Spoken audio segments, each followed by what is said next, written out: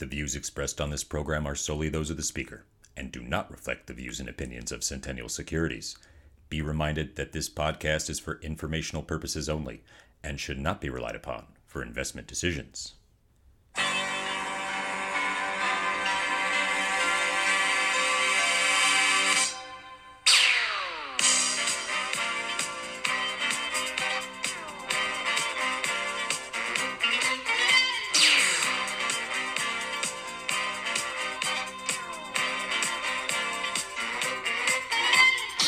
Happy Friday!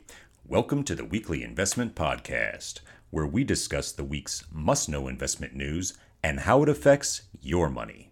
I am your host, Walter.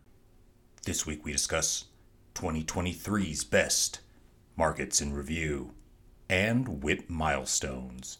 It's been another exciting week in the investment world, so let's crack right into the news. In late 2022, many expected a global recession in 2023 as central banks continued to increase interest rates to cool inflation. That consensus was wrong. Global economic output has grown, job markets have remained strong, inflation is on the way down, and stock markets have risen. What countries did the best when adjusting for inflation? The answer may just surprise you.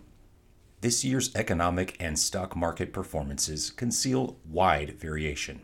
Business publication The Economist compiled data on indicators including inflation, economic output, jobs, and stock market performance for 35 countries and ranked them according to how well they did on these measures. Top of the charts is Greece, a remarkable result for an economy that was, until recently, a perennial underperformer. South Korea ranks second and the United States third. Many of the lowest performing countries are in Northern Europe, including Britain, Germany, Sweden, and, bringing up the rear, Finland. Higher energy prices, comparatively higher overall inflation, and competition from outside markets being the main causes for their underperformance. America did well on both gross domestic product and employment. The U.S. benefited from record high energy production as well as lingering effects of fiscal stimulus from 2020 and 2021. The U.S. is still the world's largest economy, and the strength of its consumers likely pulled other countries along with it. Interestingly, the U.S. stock market, which had a great year due to the Magnificent Seven companies whose role in artificial intelligence drove the S&P 500 to near record highs. Adjusted for inflation, however, the U.S. stock market was a middling performer. Greece was the leader on an inflation-adjusted returns, with that market up over 40% year-to-date.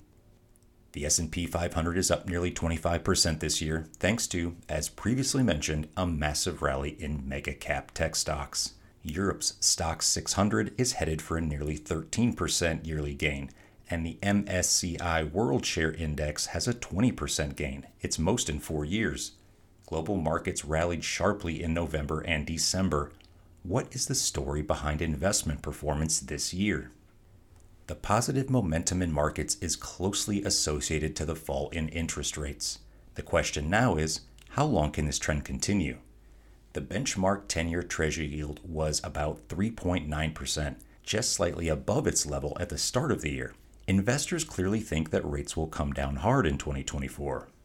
Stock market's year-end levels hide some major swings. The 10-year Treasury yield was about 5% in October, its highest since 2007, before retreating and driving the stock rally over the last 2 months. Part of the move lower in yields has been the steady decline in inflation around the world and expectations that central banks will be cutting interest rates early next year, even as the U.S. economy has remained strong.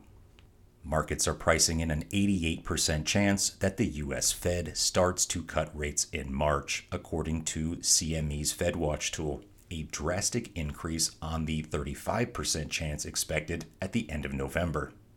The market has priced in over 1.5 percentage points of rate decreases next year by the Fed, the European Central Bank, and the Bank of England.